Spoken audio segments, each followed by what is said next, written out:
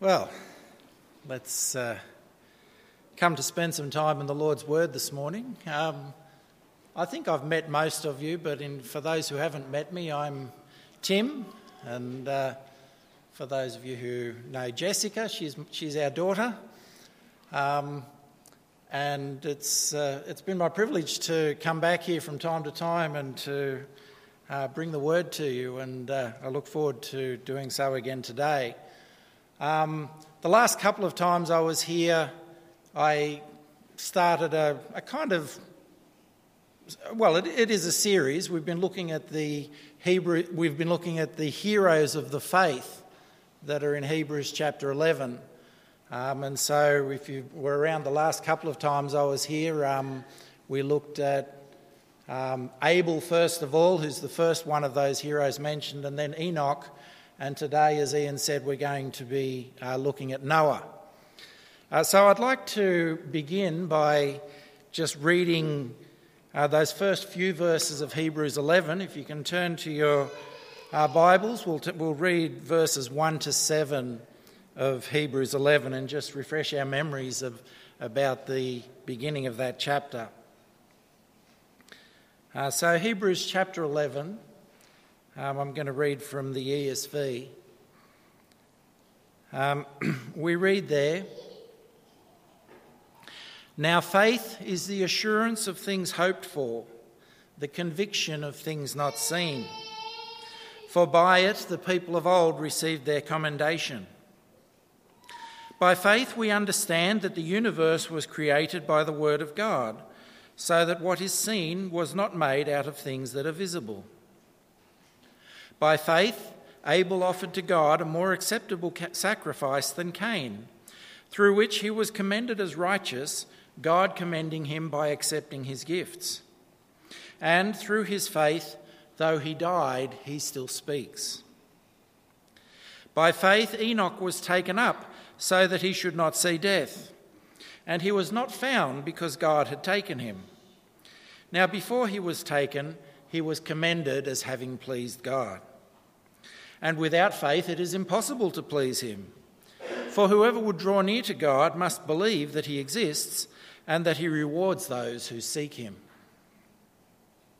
By faith, Noah, being warned by God concerning events as yet unseen, in reverent fear constructed an ark for the saving of his household. By this he condemned the world and became an heir of the righteousness that comes by faith." Amen. Let's just bow our heads and ask the Lord to bless his word to us as we come to consider it this morning. Let's pray. Father in heaven, we do thank you for your word. We thank you for the examples of these heroes of the faith, and as we come to consider Noah this morning, we pray that you would bless our consideration of him to each of our hearts. We pray that your Holy Spirit would give us understanding, that there would be encouragement where there needs to be encouragement, comforting where there needs to be comforting, conviction where there needs to be conviction, and strengthening where there needs to be strengthening. We pray that you would bless your word to each of our hearts this morning. Give me the words to speak, that what I say would be all that you would have me to say. We ask these things in Jesus' name. Amen.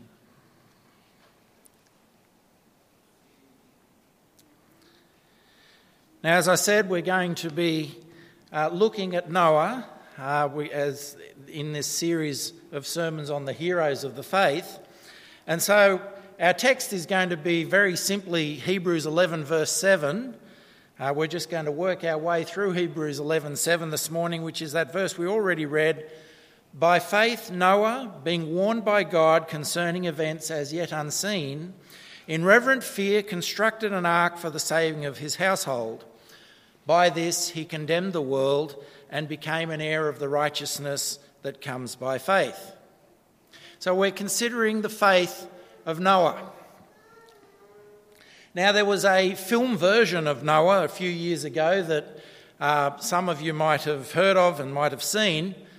It had some very big Hollywood names in it. I think Russell Crowe and Emma Watson were the ones who topped the list.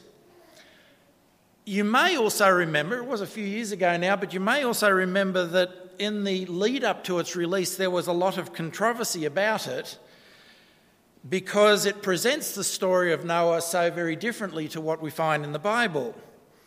And so at the time in newspapers and on the internet and on social media sites, there was all sorts of discussions about why Christians should or shouldn't go to see this particular movie. And there was so much controversy about it that not long before the movie's release, they eventually released a disclaimer about it, or they added a disclaimer to the start of the movie. And it basically said this. It said, "The film is inspired by the story of Noah. While artistic license has been taken, we believe that this film is true to the essence, values and integrity of a story that is a cornerstone of faith for millions of people worldwide." The biblical story of Noah can be found in the book of Genesis. This was the disclaimer that was at the front of the movie, for one of the first things you saw. The big problem with the movie is that the central statement in that disclaimer is a lie. It simply is not true that that film is true to the essence, values and integrity of the biblical story. And in particular, apart from the many other inaccuracies and distortions and misrepresentations of the movie, the character of Noah himself is reinterpreted to the point that he becomes a gross and miserable travesty of the Noah of the Bible. Which is why, although I did choose to go and see the movie, I didn't care for it all that much once I saw it, because I joined with the writer of Hebrews in honouring Noah as a godly man of faith. And the Noah of the movie isn't. And I don't care all that much for movies that dishonour real historical people, especially the people of God, by painting them as something completely opposite to what they really were. But there was something true in the disclaimer as well. The disclaimer says that the story of Noah is a cornerstone of faith for millions of people worldwide. And that's true. That is true. Hebrews 11 verse 7, our text says, by faith Noah did such and such and such and such. And it demonstrates that point, doesn't it? That in fact Noah is a cornerstone of, or the story of Noah is a cornerstone of faith for millions of people worldwide. We can learn a great deal about faith, about our faith, from the story of Noah. Just like we've been able to learn from the stories of Abel and of Enoch in our previous two sermons. And really the essence of the story of Noah, if you know the disclaimer talked about that essence, the essence of it is actually all summed up for us pretty much in the one verse we have there in Hebrews 11 verse 7. That verse actually does encapsulate the most important parts of what the story of Noah has to teach us. And so, as I said at the beginning, we're just going to work our way through that verse and see what it's teaching us. So firstly, we've got divine warning. The verse begins, by faith Noah, being warned by God concerning events as yet unseen. There's the divine warning. That really is where the story of Noah begins as well. It begins with the warning. That's what we read back, or that Ian read for us. Oh, sorry, not Ian. Chris, wasn't it? Read for us back in Genesis 6, 11 to 13. We read now the earth was corrupt in God's sight, and the earth was filled with violence, and God saw the earth, and behold, it was corrupt, for all flesh had corrupted their way on the earth. And God said to Noah, I have determined to make an end of all flesh, because the earth is filled with violence through them. Behold, I will destroy them with the earth. Now, that's a warning. That's a pretty intense warning. Back when we looked a few weeks ago at Enoch, the man who walked with God, you might remember that from back then that one of the things we saw there was that God gave Enoch a prophetic message of judgment for a deteriorating society.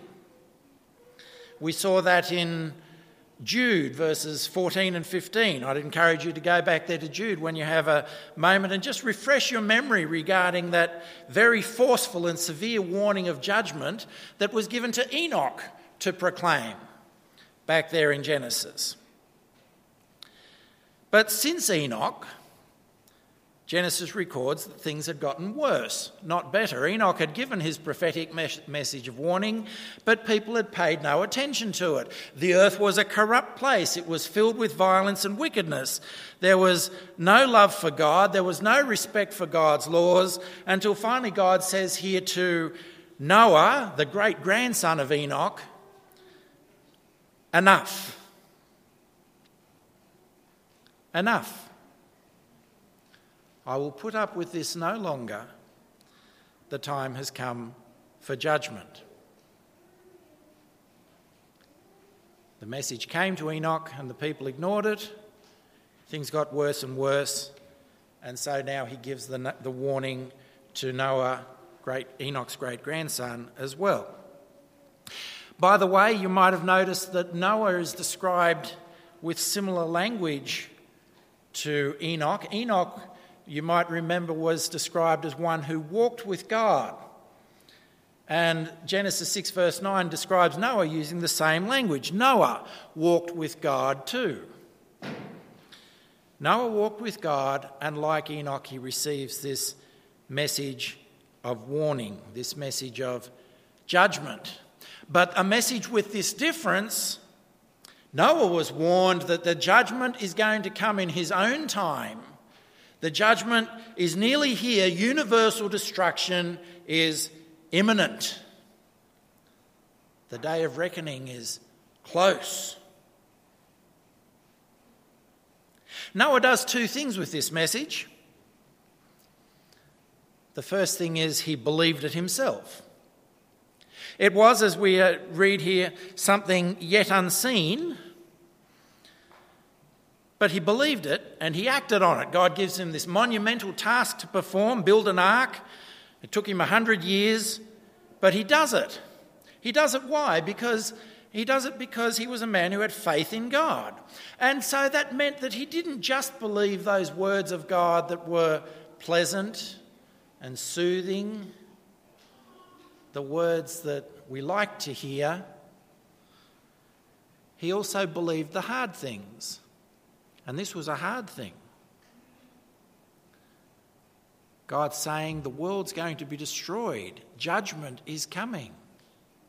But Noah believes him. So that's the first thing he did with it. And the second thing he did with it is he tried to warn others. Now, if you have a look at 1 Peter 3, verses 18 to 20, I'll just encourage you to turn there as well if you can.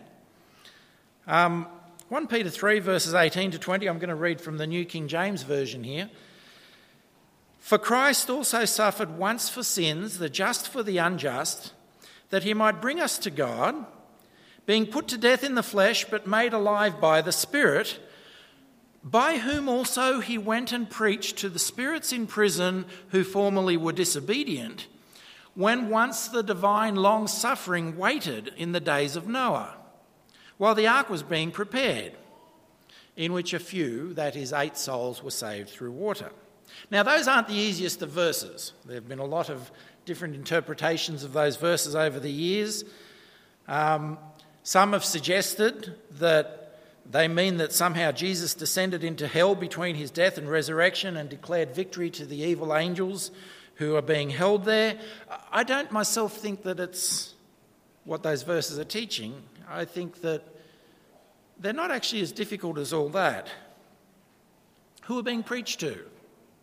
The disobedient ones now in prison. When were they being preached to? They were being preached to in the former days, in the days of God's long suffering, while the ark was being prepared in the days of Noah. What was being preached to them? That same message, that message of God's long suffering, of God waiting patiently, and of the opportunity to be delivered. Who was preaching to them? Well, Christ is said to have preached this message, but he is said to have done so by the Spirit. That is the Holy Spirit. How would the Holy Spirit have done that? Surely he did so through the mouth of Noah, his prophetic witness, the one to whom he had given this whole warning. And so it seems pretty clear that throughout the 100 years that Noah was building that ark, he wasn't just keeping this message to himself. He was warning people. It is after all described as the period of the divine long suffering, God waiting longer. Noah's there and he's got this warning and he's declaring to others, judgment is coming, God's going to destroy the world, it's going to happen. I'm building this ark at God's command because he's going to flood the earth and destroy all life in it. Repent, come and join me, be saved.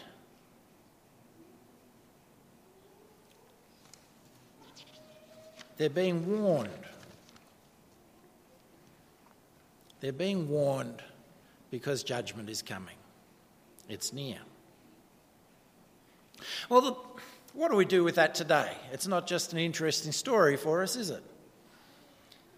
There's actually an obvious parallel for us today, because God in his word also gives us warning. Chris also read for us earlier from Matthew chapter 24. In particular, there's verse 37.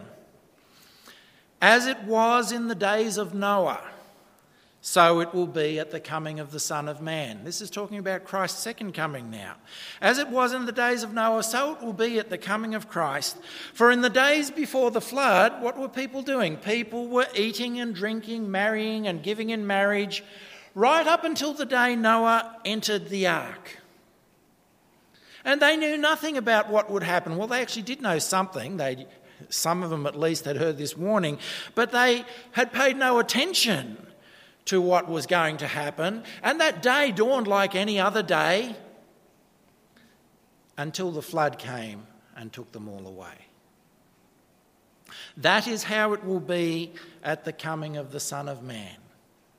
Life will be going on just as it appears to be going on, and Christ will return, and judgment will have arrived, and there will be no more time for repentance. That's the message that's for us today. That's what we can learn from Noah. This is what we're meant to learn from Noah. Because the world still faces judgment. The world still faces destruction for sin. There will still be a time of reckoning for the world. And we can't preach the gospel of Christ, the good news about Christ. We can't do justice to the gospel of faith without including God's warnings of judgment. And that's hard, isn't it? I mean, people, you would like to be able to leave it out, wouldn't you? I understand why in so many churches increasingly it's being left out. Because it's not pleasant. It's so much nicer to hear about God's mercy and God's love and God's grace. And it would be so nice if we could limit somehow the gospel message to that message. But it's only half the story. It's only half the story, and we have to know what we need to be saved from. We have to know how serious the situation is. We have to know why we need God's love and God's mercy and God's grace in the first place. And the reason we need that is because we're sinners, guilty, condemned. Unless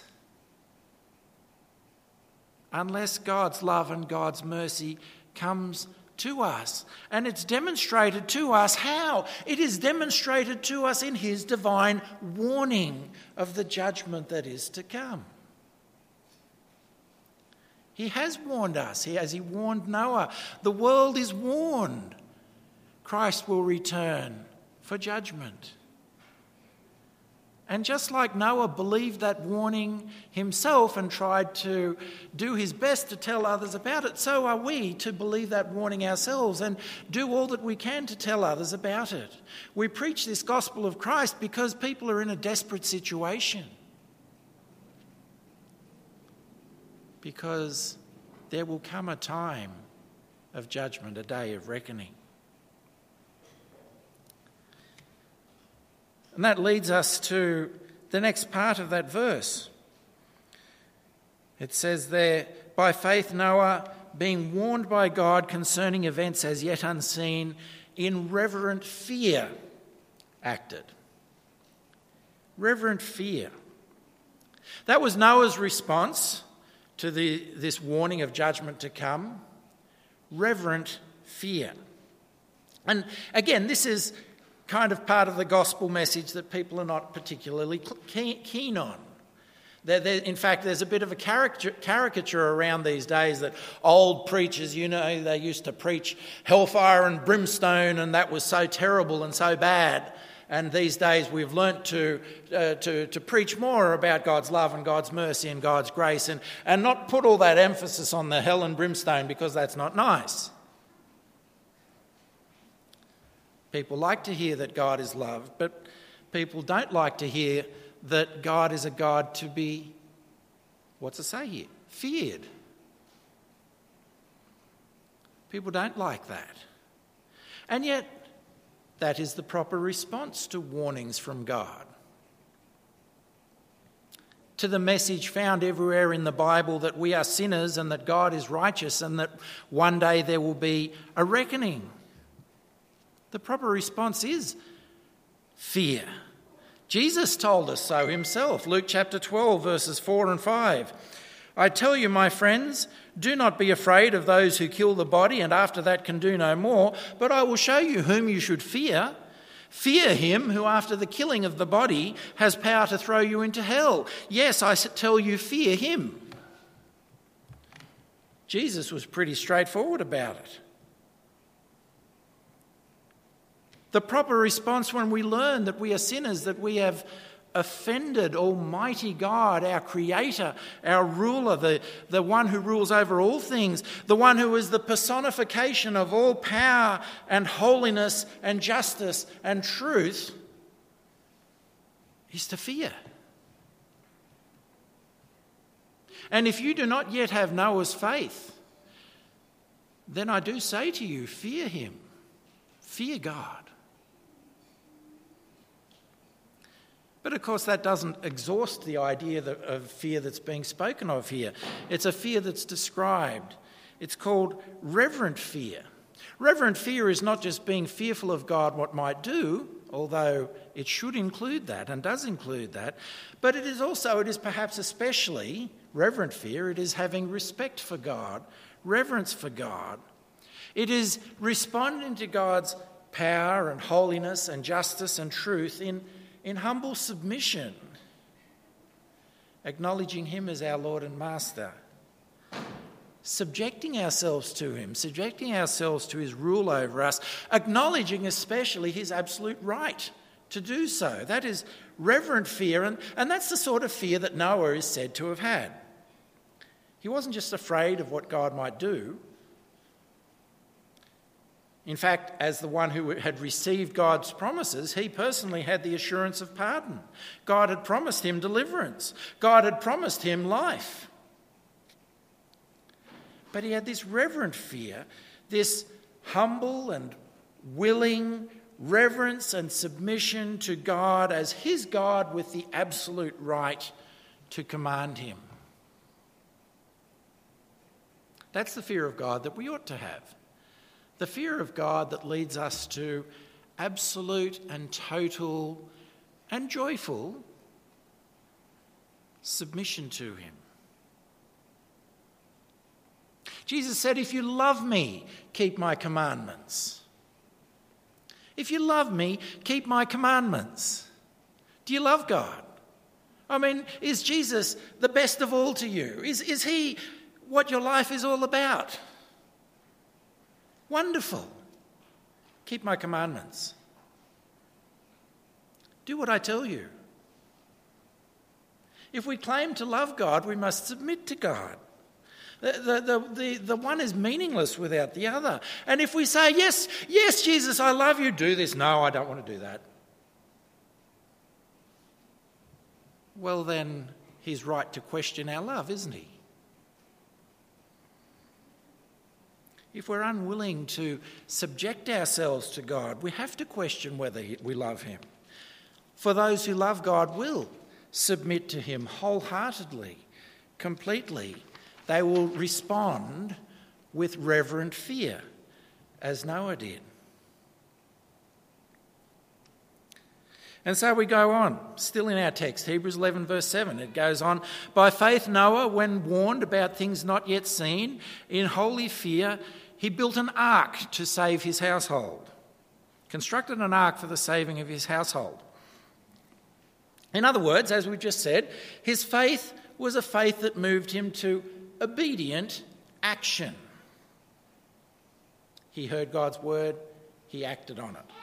And we're told the size of the project. It takes him 100 years to complete. He builds a ship that's 1.5 football fields long.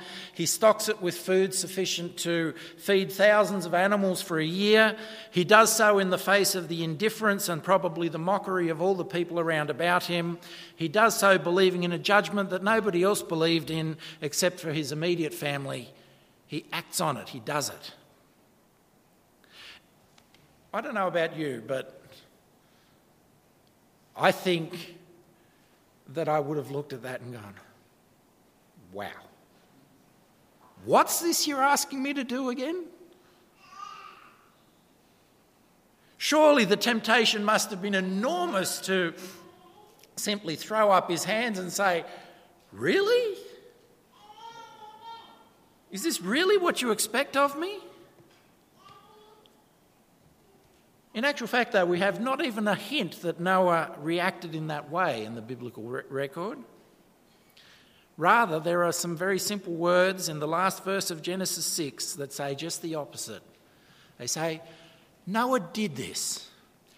He did all that God commanded him.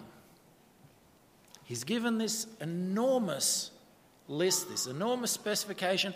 Noah did this. He did all that God commanded him. That's faith in action, isn't it? Faith in action. James says to us, James 2 verses 14 and 17, very well-known verses. What good is it, my brothers, if a man claims to have faith but has no deeds? In the same way, faith by itself, if it is not accompanied by action, is dead. None of us wants to have a dead faith, do we?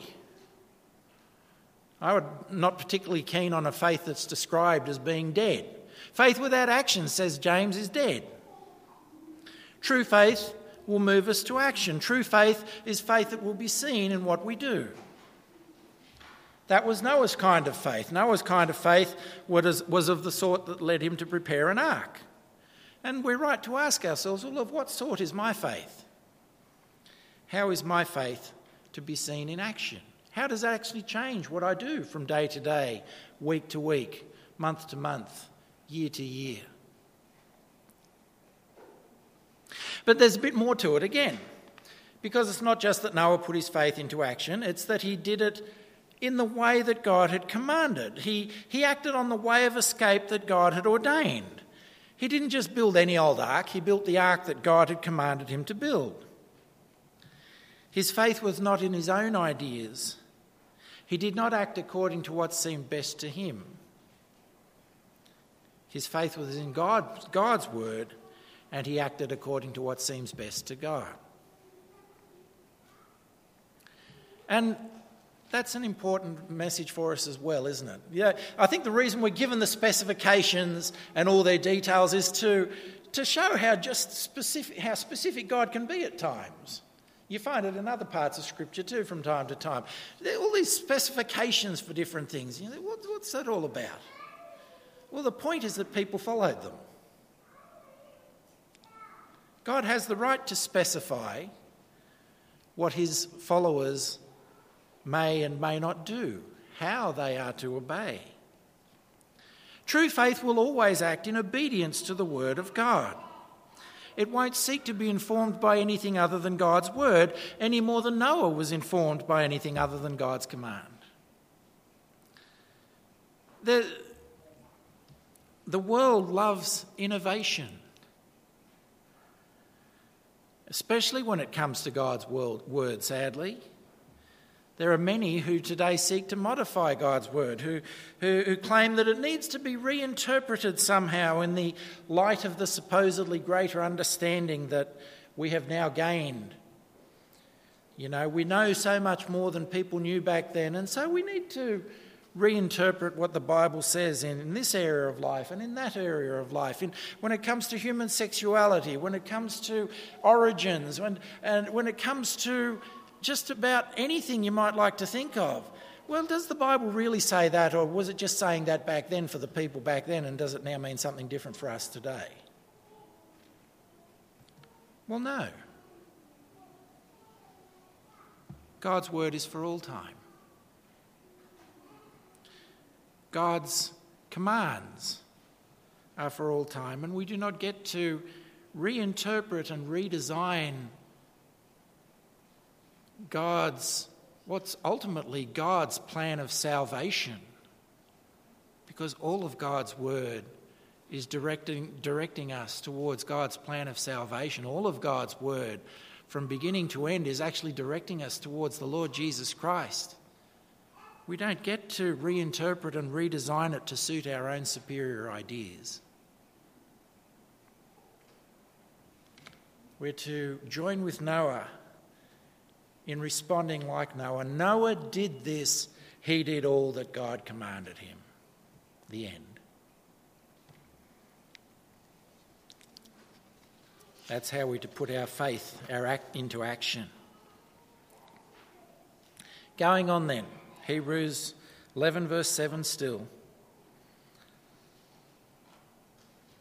By faith Noah, being warned by God concerning events as yet unseen, in reverent fear constructed an ark for the saving of his household. So far so good.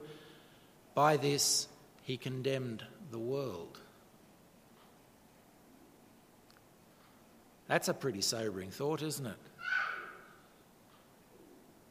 How did Noah condemn the world? Surely in that warning that we've already spoken of, surely in that he preached judgment for sin and salvation from judgment to them, but was ignored. Noah's preaching those 100 years filled up the measure of their guilt. They had no excuse in any case for their sin and wickedness, but those who heard his message and rejected it were doubly condemned. Now, Noah surely didn't enjoy that. These were his friends. These were probably his relatives, people that he knew. Noah would surely have rejoiced if even one out of all those he had preached to had seen their sin and turned to God before it was too late and joined him on the ark. But none did. His words and his actions proved to be condemnation to the world. And that is a sad but solemn truth about the gospel that we preach. It truly is salvation to those who are being saved, but death to those who are not. Scripture tells us clearly. This is what Paul says, 2 Corinthians 2, 15 to 16. For we are to God the aroma of Christ among those who are being saved and those who are perishing. To the one we are the smell of death, to the other the fragrance of life. You see, that is the gospel. We can't get away from it. That is the gospel. It is either salvation or condemnation. It is either the stink of death or the fragrance of life. The gospel is never neutral. It's never ineffective. That's a sobering thought, isn't it? It's never ineffective. We feel like sometimes it's ineffective, don't we? We preach the gospel, or we tell our friends the gospel, we talk to people about the gospel, and we feel like it had no effect. It was ineffective. No, it wasn't. It did the one or the other. It did the one or the other. And you were faithful to God in preaching it, in speaking it. And it had the effect that the Lord knows it would have for that person. But it was effective. It is effective either in bringing salvation or condemnation, either in being the smell of death or the fragrance of life. It is always effective. So the question always has to come back to me, doesn't it? What is the gospel to me? Is it to me the stink of death or the fragrance of life? Is it to you? Am I in Noah's household saved on the ark, or am I still in the world condemned to perish? Which is it? Because it's one or the other. Well, then finally, the last part of the verse. By this he condemned the world and became an heir of the righteousness that comes by faith. An heir of the righteousness that comes by faith. That's what Noah is described as. Now, this was not something that was Noah's to begin with. We are not to read the story of Noah as if the good, deserving guy got rescued and all the bad, undeserving people drowned. Noah was not rescued because he uniquely deserved it. No, it was rather because, as it says in Genesis 6 verse 8, Noah found favour, which literally there means grace. Noah found grace in the eyes of the Lord. God might justly have left him with all the others. He could have done. He might justly have left the world without an escape from destruction. He could have done. But God showed Noah grace. He showed him this undeserved favour and opened his eyes and gave him faith, and through faith, he receives righteousness. Through faith, he is made right with God. Through faith, he is delivered. Through faith, he is saved. And that's exactly as it is today. God might justly have left you and me, everyone in the world, with all the others. He might justly have left the whole world without an escape from destruction. None of us deserves that escape. But God has shown us grace. He has shown us undeserved favour. And he has given us the way of escape. He has given us Christ. Noah's Ark is a picture of Christ. That's what the ark is. It's a picture of Christ. Christ is our ark. Christ is our way of escape from the destruction and judgment which is to come. God said to Noah, I'm going to judge the whole world, but I love you, I have chosen to save you, and so here is your way of escape. I give you this ark. God says to us, I'm going to judge the whole world, but I love you, I have chosen to save you, and so here is your way of escape. I give you Christ. I give you my Son. He gives us his Son, and he opens the eyes of every person that he's chosen and gives us the faith by which we receive his Son and become the heirs of righteousness, just as Noah was. That's the way biblical faith is always presented to us, right throughout the Scriptures. It is always presented to us as both God's gift and the means by which we receive God's gift. We are called to believe, and having believed, we realise that we never would have believed if God had not given us that gift too. He takes us and makes us heirs of righteousness. That's what he does. And so this is Noah. This is what Noah is to us. He stands before us, the writer of Hebrews holds him up before us as an example of faith. By faith, Noah receives God's warning, he listens to God's warning, he responds with reverent fear, he acts in faith to obey in all things. In so doing, he condemns the world, but is himself declared an heir of righteousness. That's Noah's faith. What about yours? Let's pray.